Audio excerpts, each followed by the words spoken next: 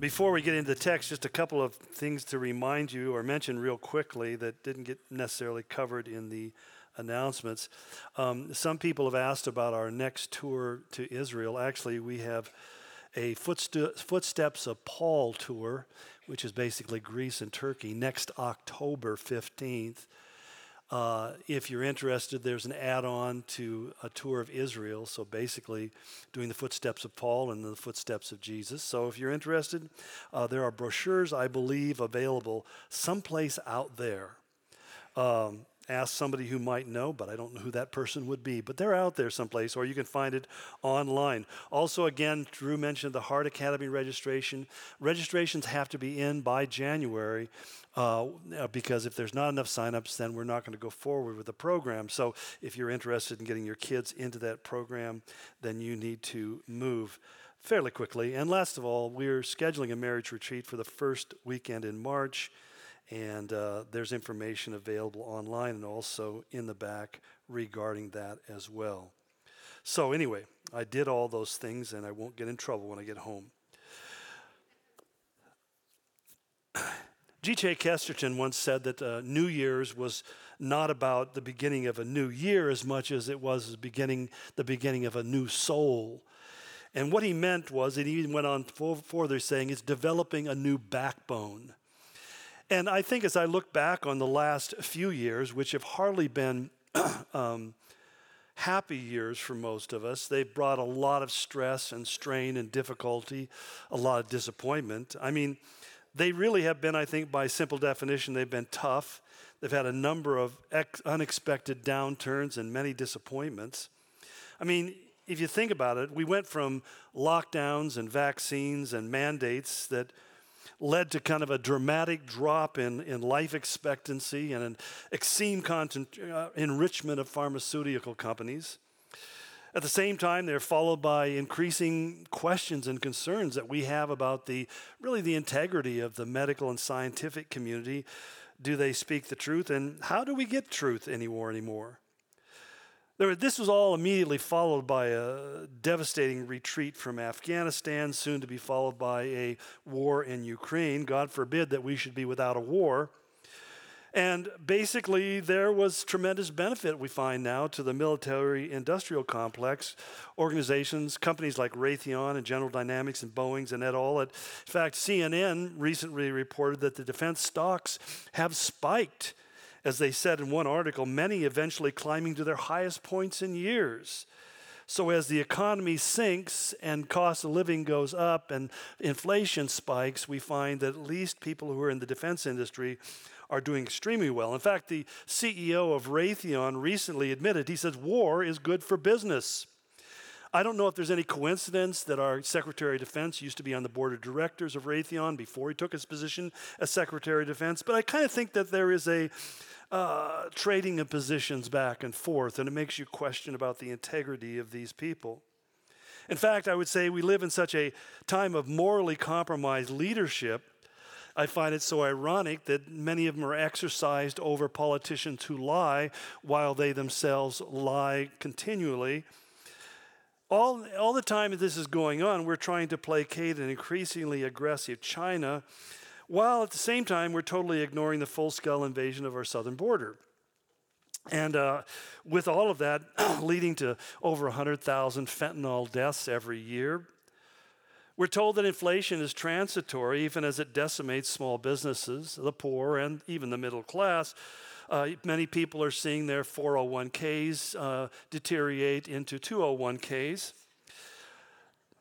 And the bureaucrats keep on tinkering in ways that exasperate the problem by putting up more and more roadblocks and restrictions on shipping and transportation and creating shortages in fuel and food and housing, leading to increased prices in goods and services, while Congress continues to spend away our future fighting faux fears like climate change, diversity, and sexual identity. But at least there's the media, whose mandate is to tell the truth. But in fact, we are discovering even more so that they are part of a state-run propaganda machine, even as schools and libraries are being turned into indoctrination centers for sexual perverts and purveyors of racial and religious bigotry. And the church all the while remains largely silent, hiding behind a canard saying that we don't want to become political, which I think misses the point because I think it's more about becoming moral.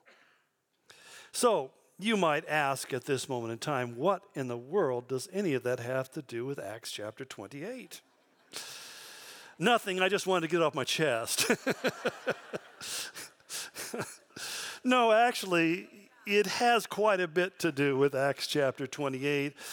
It has a lot to do with perspective. You know what perspective is? It's having a point of view by which you evaluate things more objectively. You see, when we read in chapter 28, we need to understand that the world was not any better at that time, and maybe even in many ways it was far worse than the things we're having to wrestle with. That in those days, all governments were corrupt and oppressive and were pretty much unapologetic about it. They didn't feel like there was anything wrong.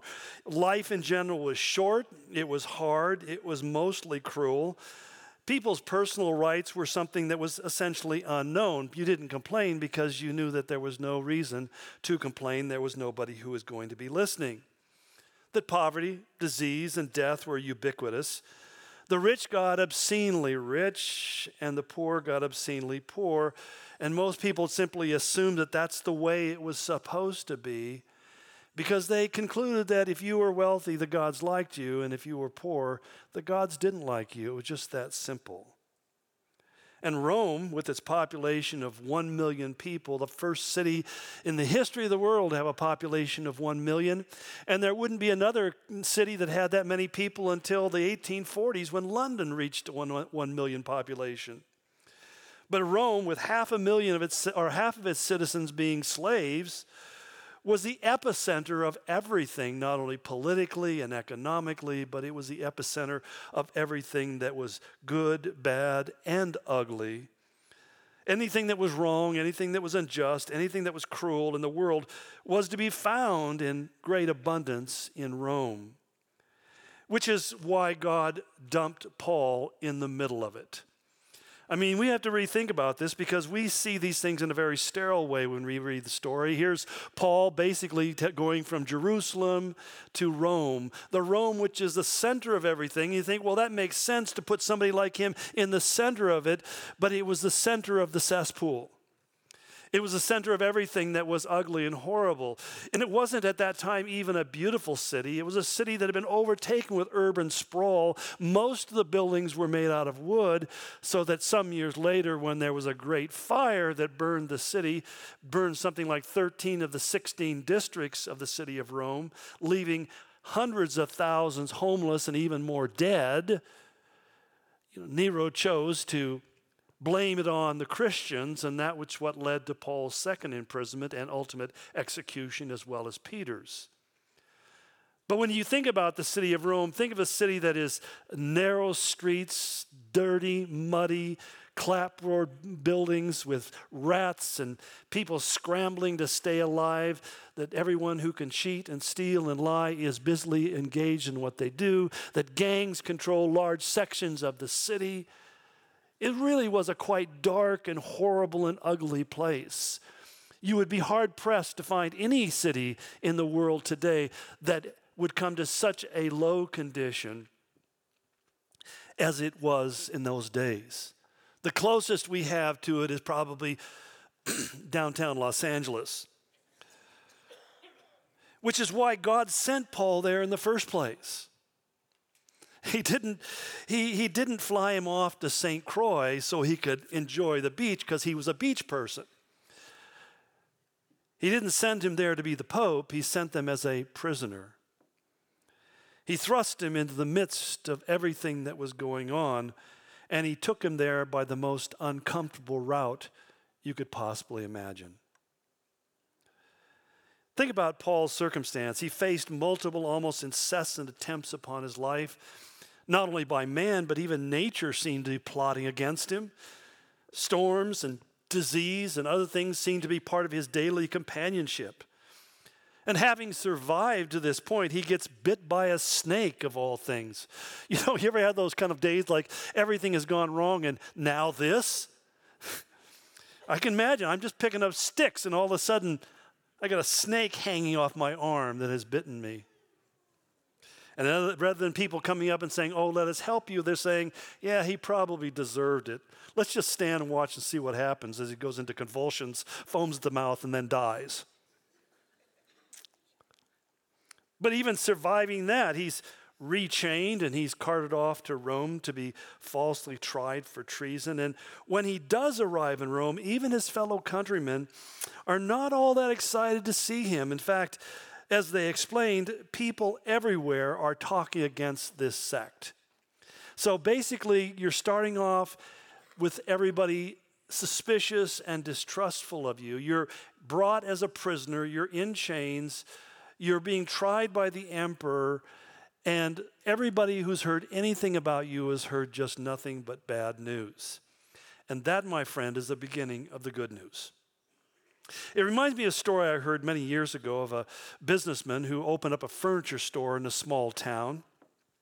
And he knew in order to get business, he had to really be able to price his product at a lower price than his competitors. So his prices were incredibly aggressive and really a great discount. And so people started coming in, and very soon they began to share with their friends the great deals that they had found at this new store. Well, his competitors began to spread a rumor about him saying, well, the reason they're cheaper is, number one, because they're such poor quality. And secondly, we know that he is involved with criminals. So it's probably stolen goods, and that's how he sells it so well. So if you want to let that kind of person into our community, go ahead and support him. But you're making a major mistake because he's just not somebody we should support in this community. One of his employees heard the story, and he was pretty concerned. He went to him and said, this is what you're saying about us. And he looked at him and said, don't worry. At least they're talking about us. If they don't say anything, they'll never come to see what we're doing. Many people will just show up out of curiosity, and then they'll see the prices, and they'll buy the product. And I almost think that's almost how Paul thought, that everywhere he went, he was not celebrated, he was not applauded, didn't have a crowd of people waiting out to get his signature.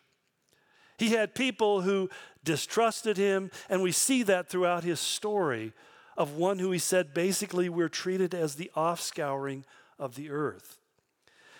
And that comes as a surprise to most of us because we live in an era where the memory of Paul is always in a burnished way. I mean, I was in London just recently, and they have a St. Paul's Cathedral. It's like the Vatican in London. It's this huge, massive, beautiful, ornate cathedral with his name right on the top of it.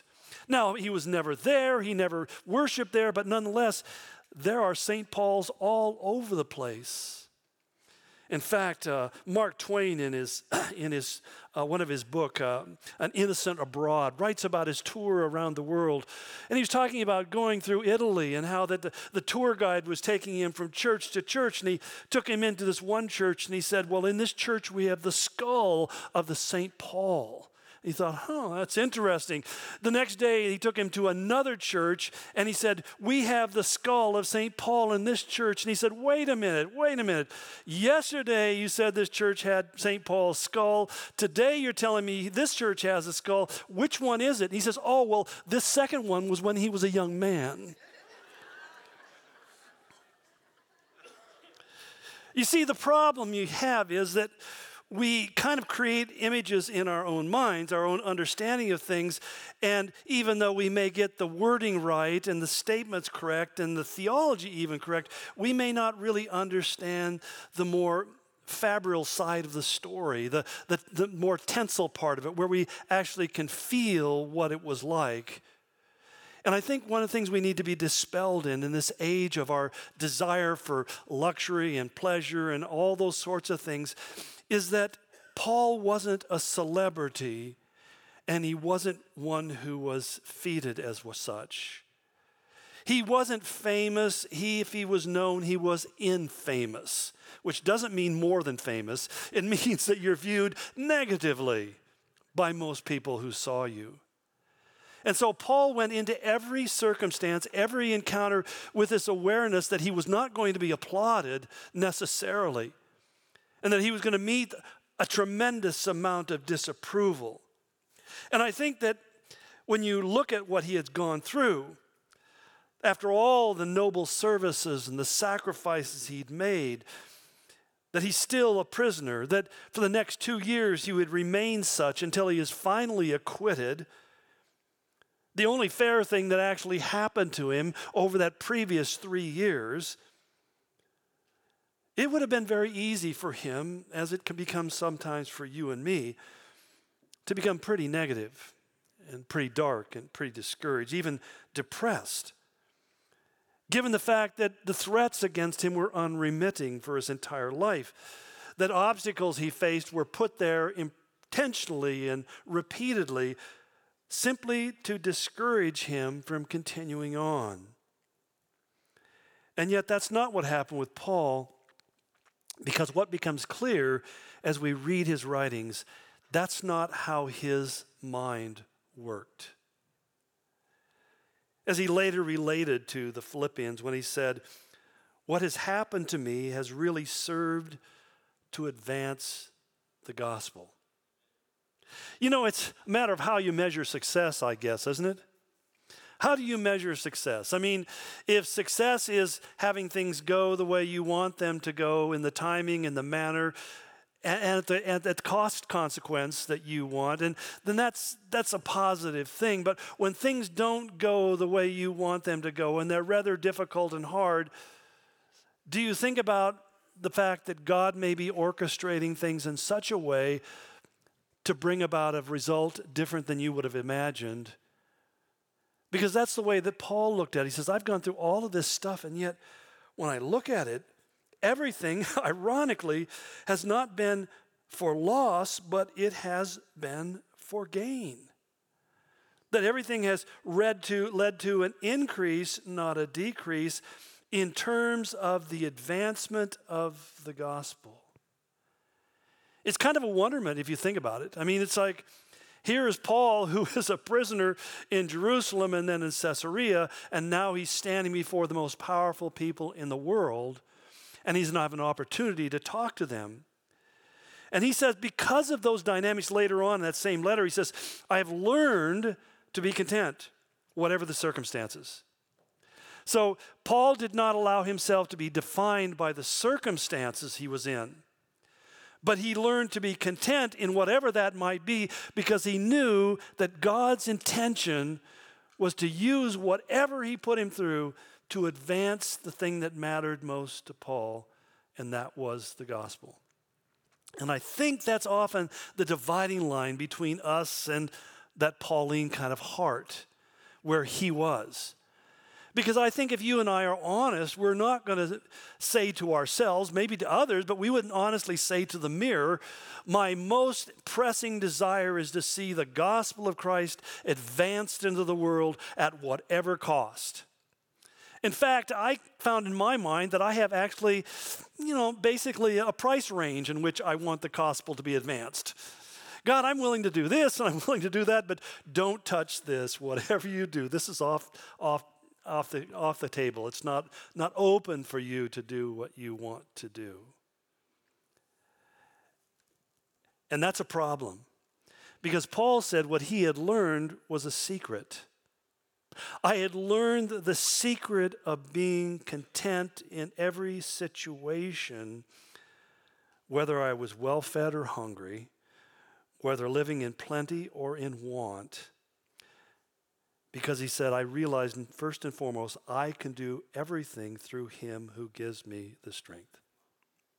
Now, this is an important thing. I mean, we talk about this, but it's such an important thing to realize that I can do everything that he wants me to do because he'll give me the strength. Now, what does that imply? It implies that I have to be in a situation where I don't have any strength. That's not a place where I want to be. It's not something that I say, boy, I want to get to that place where I have nothing left to give so that I can see how great God can be. Think about that for a moment. I doubt seriously you view it that way either. Our natural indication is, God, make me feel healthy, wealthy, and wise so I can do my best for you. And God says, if you really want to make people amazed, I'm going to take somebody like you who is young, stupid, has no future, intellectually challenged, and I'm going to do great things through you, because they're going to look at that and go, that's got to be God, that can't be you. Wait a minute, how can I become a celebrity? Kim Kardashian will never drop my name. I mean, how is this going to work? And we find ourselves really having this battle inside of ourselves, don't we? I mean, I hope you do, because I do. Recently, when my wife and I got stuck in London for 15 hours on our way to Israel, and everything was just not going well. And I just discovered, as I tried to get help at the airport, I realized now I know why they lost their empire. Nobody cares. No, they don't give a rip. Can you tell me how to get from here? Yeah, you just go through that door and you follow the blue line. You got that, and they'll take you over there, and then you walk through that and you go there. It's really short, about 2 miles. Okay. But you see, Paul didn't allow himself to be controlled by circumstances. But I like the way that Peter talked about it when he talked about the origins of Scripture. He said in his second letter, he said, these were holy men of God. They were prophets of God who were carried along by the Holy Spirit. How did they write the text of Scriptures? The Holy Spirit kind of picked them up and carried them along. They, in their own writing, had no idea the import of what they were doing, and yet God was carrying them along. And it's coming to a peace, I think, with the nature of our own impotence that is sadly missing in a day that puts all its emphasis upon competence. We put our emphasis upon competence, and the idea of becoming impotent is terrifying to us. And so even if we are impotent, we're going to pretend like we're not. We're going to pretend like we understand what's going on, that we have a control over this, that we see where this is leading. Excuse me. I have this health drink called coffee. I don't let anything unclean come into my body. Other than coffee and Coke and candy, I keep my body pure. I mean, God did make sugar, didn't he? Anyway. But he said, I can do anything because God gives me the strength. Secondly, he says, I can do anything because the Holy Spirit carries me along. Even when I don't have the strength to be carried along, I can still be carried along by God to accomplish things that he would never imagine. Because thirdly, he said in Romans 8, in verse 26, he says, because the Spirit helps us in our weakness. The Spirit helps us in our weakness. I say all of this because I don't think that you know this. I'm sure you're aware of this information. But we're still terrified of our weakness. We're terrified of feeling like we're not up to snuff. And we've been fed a kind of a diet that has has really promoted the idea that we have to be as good or better than the secular world. I think even when Billy Graham many years ago, innocently enough, asked the question, he said, why should the devil have all the good music? And so as a whole generation, my generation said, we've got to create music that is competitive with the secular world. And we began to turn our musical expression in the church into stuff that was very contemporary and hip, and we wanted to be as good as or better than. But as Matt Redman ultimately came to the conclusion one day when he was writing a worship course, he says, look what we've done. We've made it all about us and not about you. When I first got saved and there was no contemporary Christian music, believe it or not, it was so far back. We were still, stringing cat guts on tubs and playing those for for guitars. But I remember how we worshiped God because we just usually sat around with, if somebody had a guitar, that was a real plus, but if they didn't, we just sang. And we never had any conscience about how well we sounded or was it musically appealing or any of those kind of things. We just sang because we wanted to worship God. And yet today, it's become an entire industry that makes hundreds of millions of dollars and makes millionaires out of Christian artists who are called Christian artists not because they're spiritually mature or they have really done anything notable other than the fact they've been born with a good voice and they write a catchy tune that has a great hook in it that makes us want to sing it over and over again. And I don't mean to besmirch the whole industry, but I'm just simply saying that somehow we elevate that to a level of celebrity status. And we have pastors who become celebrity pastors and who have to have a Gulfstream 4 in order to help them better utilize the time that they have in spreading their anointing around the world. And I'm just suggesting that we've entered into a cultural mindset that is so far removed from anything that the Bible would even think about, and yet to us it's become the normalcy and the expectation. Paul said, you have to understand that God reduced me to the lowest place so that I would find a strength that was not anywhere to be found within myself. It was a strength that came from him, and that I realized that circumstances, no matter how bad they were not the definer, because the Holy Spirit was going to carry me through those circumstances. And then he said, because the Holy Spirit is going to help me, he goes on to say, the Spirit intercedes for the saints according to God's will. And we know, he says, therefore, he comes to this conclusion, all things work for good for those who love God, who have been called according to his purpose, for those who God foreknew, that he did predestined to be conformed to the likeness of his Son. And keep in mind, the likeness of his Son doesn't mean just his healing and teaching ministries. It includes the cross as well, to conform us to the cross of Christ.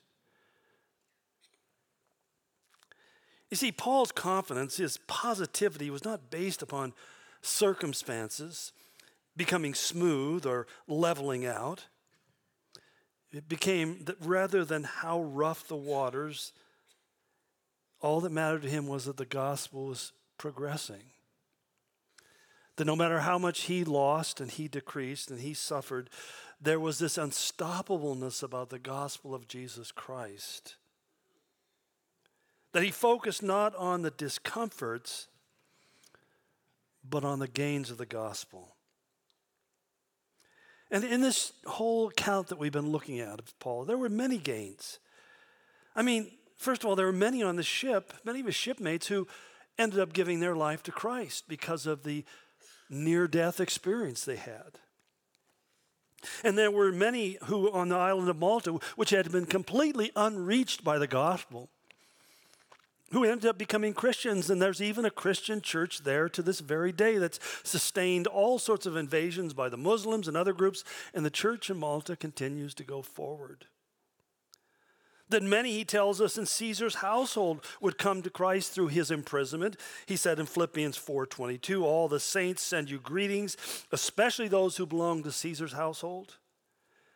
And he fulfilled his lifelong desire where he said to the Romans, I planned many times to come to you in order that I may have a harvest among you, just as I've had among the other Gentiles.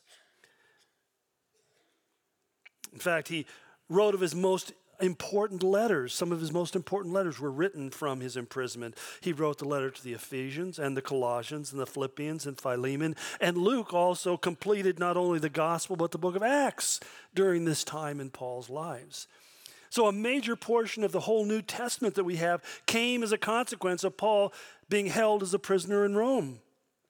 And lastly, he was able to bring clarity into a church that was deeply divided on the relationship between the law and the church, where he says from morning till evening he explained and declared to them the kingdom of God and tried to convince them that Jesus was Jesus from the law of Moses and from the prophets, and some of them were convinced.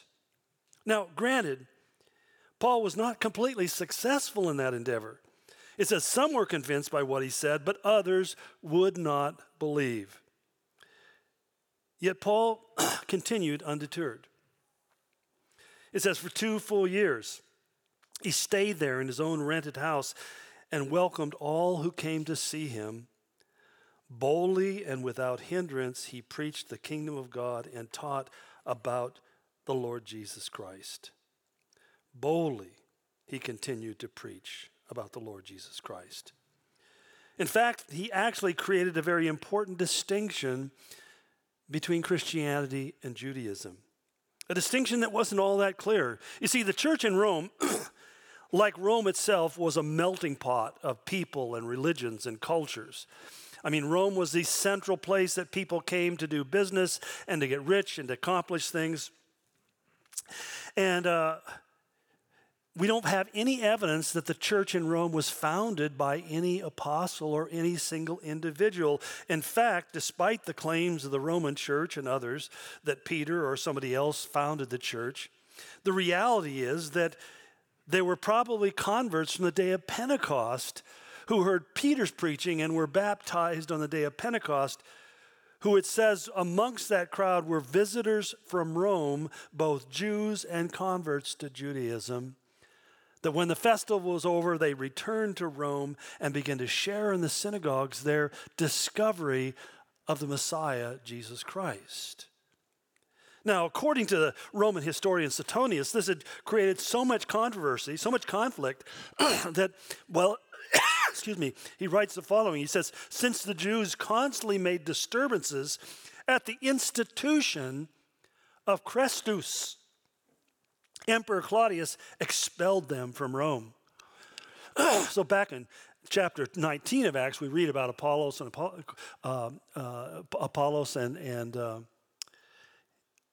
that other woman. Yes, I mean, Aquila and Priscilla, excuse me. About Aquila and Priscilla being kicked out of Rome by Claudius because they were part of that controversy. They were Jewish Christians who were trying to convince their brothers and sisters in the synagogues that Jesus was the Messiah, and rather than bringing peace, it was bringing increasing conflict and difficulty. And so Claudius said, pox on all your house. Get out of town. You can't stay here anymore. Well, eventually, here now 10 years later, Paul reappears. And he's attempting to address the issue yet again, to bring some kind of unity. But all he really brings is a clarity. Rather than bringing them together, it would be something that would push them further apart. And that's why Paul provided the answer for why they were divided. He said, the Holy Spirit spoke the truth to your forefathers when he said through Isaiah the prophet, this people's heart has become calloused. They hardly hear. They've closed their eyes. They do not understand with their hearts. You see, what's easy for us to miss in Paul's citation of Isaiah is like Isaiah, he was not trying to reach the masses, but rather the remnant. Again, this is the concept in our culture that's a little bit abstract because we think of everything in terms of how do you reach the mass. The whole idea of advertising and commercials and promoting stuff. In fact, the whole movement of the 1990s in Christianity was marketing the church the way the world markets soda pop. And so we even see now these television commercials where somebody presents the gospel in a very short and brief and concise way maybe, but it's hardly giving it the kind of texture and depth and meaning that the gospel message requires. That we live in this world of whatever Twitter is anymore, I don't know, 140 characters or whatever it is. We want everything in that short, concise, easily digestible idea so that we look on Instagram to get these little quips and quotes. And I read all the time when there's statements about this and about that, but I am left with this feeling that they touch something only in part, but they really never deal with the depth of what it's all about. And they leave people with simplistic platitudes that they think they can just paste on the refrigerator and it will change the texture and the flow and the dynamic of their entire lives. And then we're puzzled because it doesn't happen that way. That even our pulpits have been reduced to not proclaiming the Word of God, not teaching the Scriptures in depth, but really coming up with little clever phrases that we can hang out there and people can grab on and repeat. And somehow that's going to make them different in their life. To the point where we even make nonsense promises to people. I love the guy who said, this is the year of the 1,000% blessing. If you send to me $1,000, God is going to multiply your blessing 1,000 times. I'm going, that's $1,000,000. And I'm thinking to myself, if that's so true, why doesn't he do that? Why don't you send me $1,000 so you can become a millionaire overnight? It never seems to want to go that way. But people listen to this kind of stuff and it flows all through the media. You know, you buy this supplement and it will change your life. You get this thing and rub it on your skin and you look like you're 20 again. And I found it's true, it's worked. I found I rubbed it on the skin of a 10-year-old and they look 20.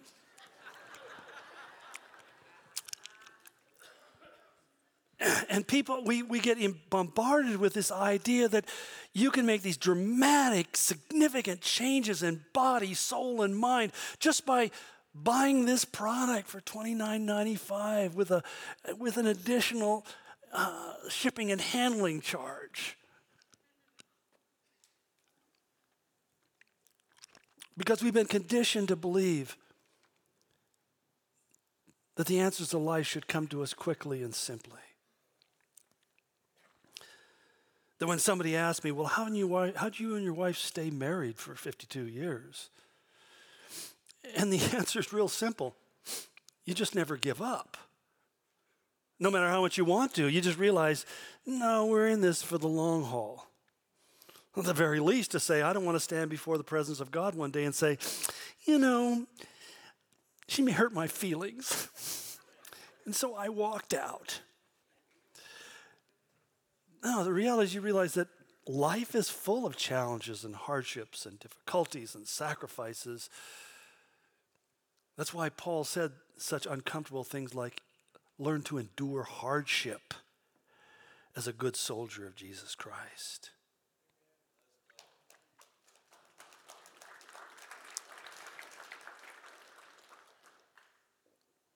And I say that because I suspect that it's going to get harder. That God clearly loves the masses of humanity, but he also makes it very clear he's only going to save the remnant. How foreign this is to our modern ears, so interminably concerned with what the majority thinks or the majority feels, or what the polls tell us, that 51% of Americans think X, Y, Z. And in doing so, looking at life through that lens, it misses something that's quite central to the Christian call, as Paul expressed when he quoted the prophet Isaiah in 2 Corinthians 6. He said, come out from them and be separate, says the Lord, and touch no unclean thing, and I will receive you. We're not supposed to be going in and learning from them. He says, you should be coming out and being a distinct and separate people. And yet, even within the most popular theologies of our day, I mean, I say this, when you talk about these major religious movements, especially in the charismatic community with Bethel and Hillsong and Elevation and all these big name things that create all this really wonderful music, you don't understand what is the driving motion behind all of that. What is the agenda? And the agenda is simply called taking the 7 mountaintops. You see, their theology is not Christ is going to come and rapture the church. Rather, they have a different theology. The millennium is a concept. It's something that we have to bring into being. They have this movement called the New Apostolic Reformation that says basically when Christians take over the arts and the family and the media, and they take over religion and education and entertainment and business and government, those are the 7 mountaintops of society. The church needs to take over all of those. And when we do that, then we can purify the earth and allow Christ to come back and set up his kingdom. And if you don't believe me, just look it up. They're not shy about saying it. So when I see President Trump surrounded by all these charismatic personalities, when I see different Christian leaders talking about the goals of seeing certain politicians coming into power, when I look back in the years and saying, why did a guy like Pat Robertson run for president?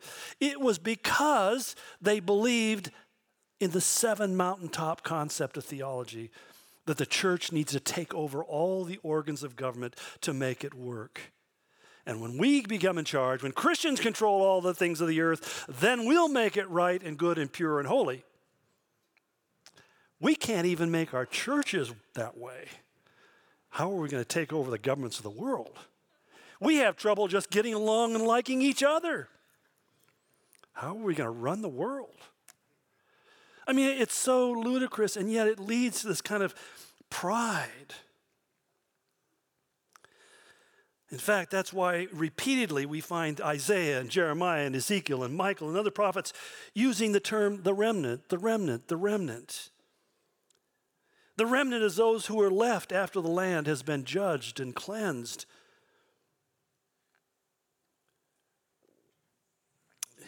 And the book of Revelations very clearly says that the world will be controlled not by the powers of light, but by the powers of darkness.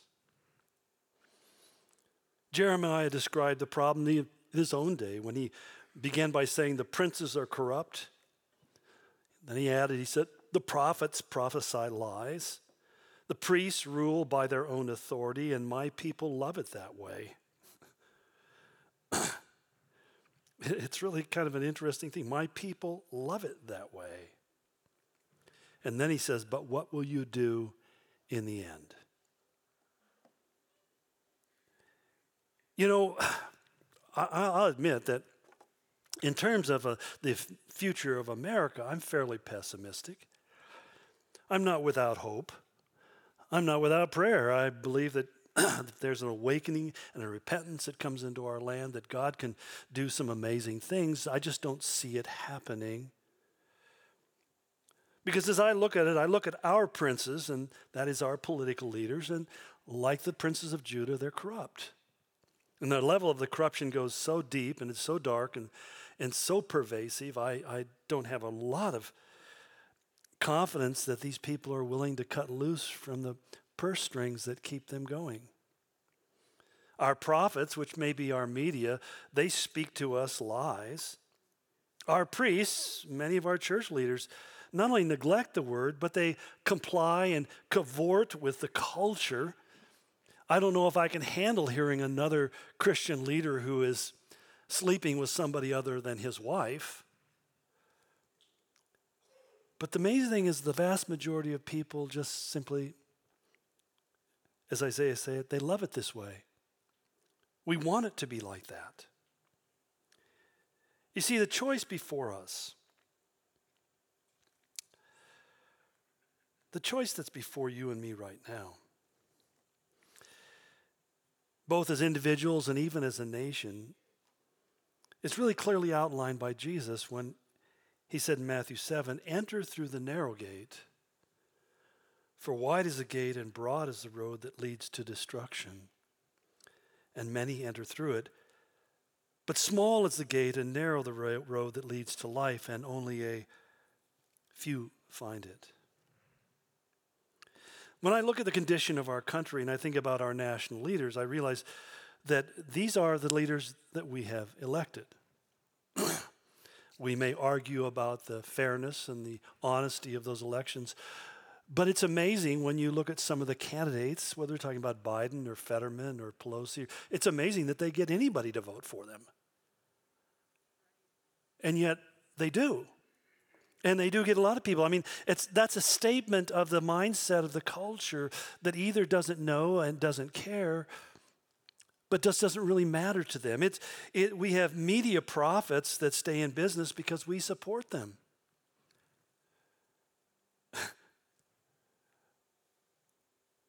It's funny because even in the church, when you find guys like Joe Rogan or Elon Musk are kind of being lauded, and these both are men who reject Christ and the gospel, have no interest in following the Lord, and yet we're looking to them for guidance and leadership.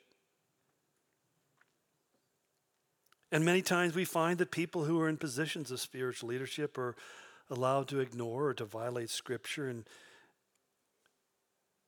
We become a nation or maybe even a church who Paul would warn, he said, will not put up with sound doctrine, but instead to suit their own desires, they will gather around them a great number of teachers to say what their itching ears want to hear. You see, in my mind, I think that what we need to do is to commit to being part of the remnant, not part of the masses. And again, God loves the masses. I'm not saying he doesn't, but he only saves the remnant. Wide is the way that leads to destruction, he said. And many will find that. But maybe even more meaningful is that the remnant is never popular. No, the remnant is never the ones who people are applauding and saying, oh, we just love the way you allow yourself to be rejected and scorned and mistreated and abused.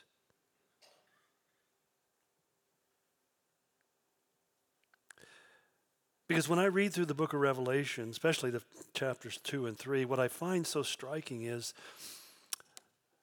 that there are 7 churches mentioned, and only 2 are commended. 5 of them are warned that God is going to remove their candlestick. In other words, he's going to take away the franchise. He's going to put them out of business.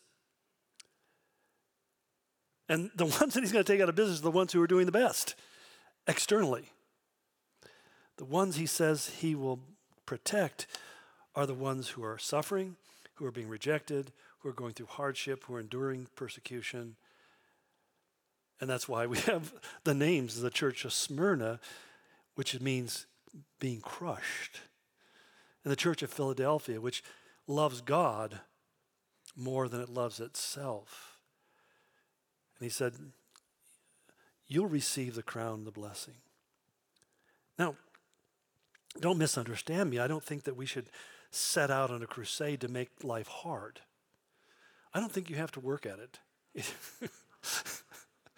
Especially with the current regime, they're hard at it for you already. But the good thing, the positive thing is Paul said, but I see gain. I see the gospel gaining ground as people become disillusioned with the system that they've trusted and hoped in. I'm conflicted like you. I don't want to see things deteriorate. At the same time, I pray that people's eyes would be opened. I pray for repentance. I pray for an awakening in our land. I pray for an outgrowing, pouring of the Holy Spirit. I pray that God would change people and circumstances. And yet, experience has taught me that oftentimes people have to come to the end of themselves before they begin to actually seek God. That was true in my case, and it may be true of everybody else. But believe it or not, on Tuesday I head back to Israel. We have another tour coming up. And all I can say is, it's one of the stupider things I've done in my life. We have not even recovered from the last trip, and we still have another group. It was a great trip, one of the best trips we ever had last time. I'm looking forward to that because of how it impacts the lives of people. But when I come back, beginning in February, I'm going to do a new series. I've done it for years. I've done What the World's Coming To. This one is a little bit different. It's going to be called What the Church is Coming To. And I really want to focus on what do we see coming in terms of the church in a culture that has become incredibly antithetical to people of faith. They become challengers of our faith. And I pray and I hope that God will utilize it to really equip us so that we'll be able to stand fast in the day of adversity, that we'll be committed to following him with all of our hearts, soul, mind, body, and strength, regardless of what happens. We don't invite hardship, but we also need to understand that I can do all things through Christ who gives me strength. As his Holy Spirit carries us along, that what happens is we may decrease, but he increases. We may decrease, but he increases. Because ultimately, the thing that only matters at the end of the day is whether people will come to know Jesus Christ as their personal Lord and Savior. Everything else is temporary and passes away.